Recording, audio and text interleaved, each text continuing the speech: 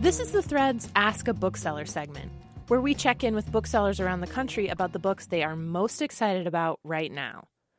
I'm Tracy Mumford, a producer for NPR's The Thread, and this week I talked with Frank Reese, the owner of Acapella Books in Atlanta, Georgia. Frank is an Atlanta native, and lately he's been recommending Thomas Mullen's crime novel, Darktown, which is set in Atlanta just after World War II. It's 1948, and the mayor of Atlanta has just for the first time created an all-black police unit. And so that's the setting of the story and what gets it going. But it really is just an old-fashioned, hard-boiled crime novel in sort of the Raymond Chandler mode. And it's just a great read. And I grew up in Atlanta, and I've never read anything that opened my eyes as much to the racial tensions and settings in Atlanta pre-civil rights era.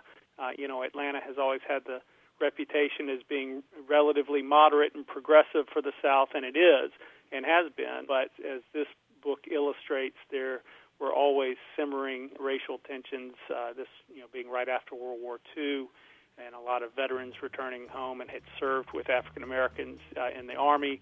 And then they're back in the segregated South. And it really makes for a very interesting and provocative setting for a novel.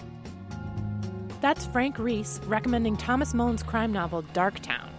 For more about this book and other great reads, head to nprnews.org/thread.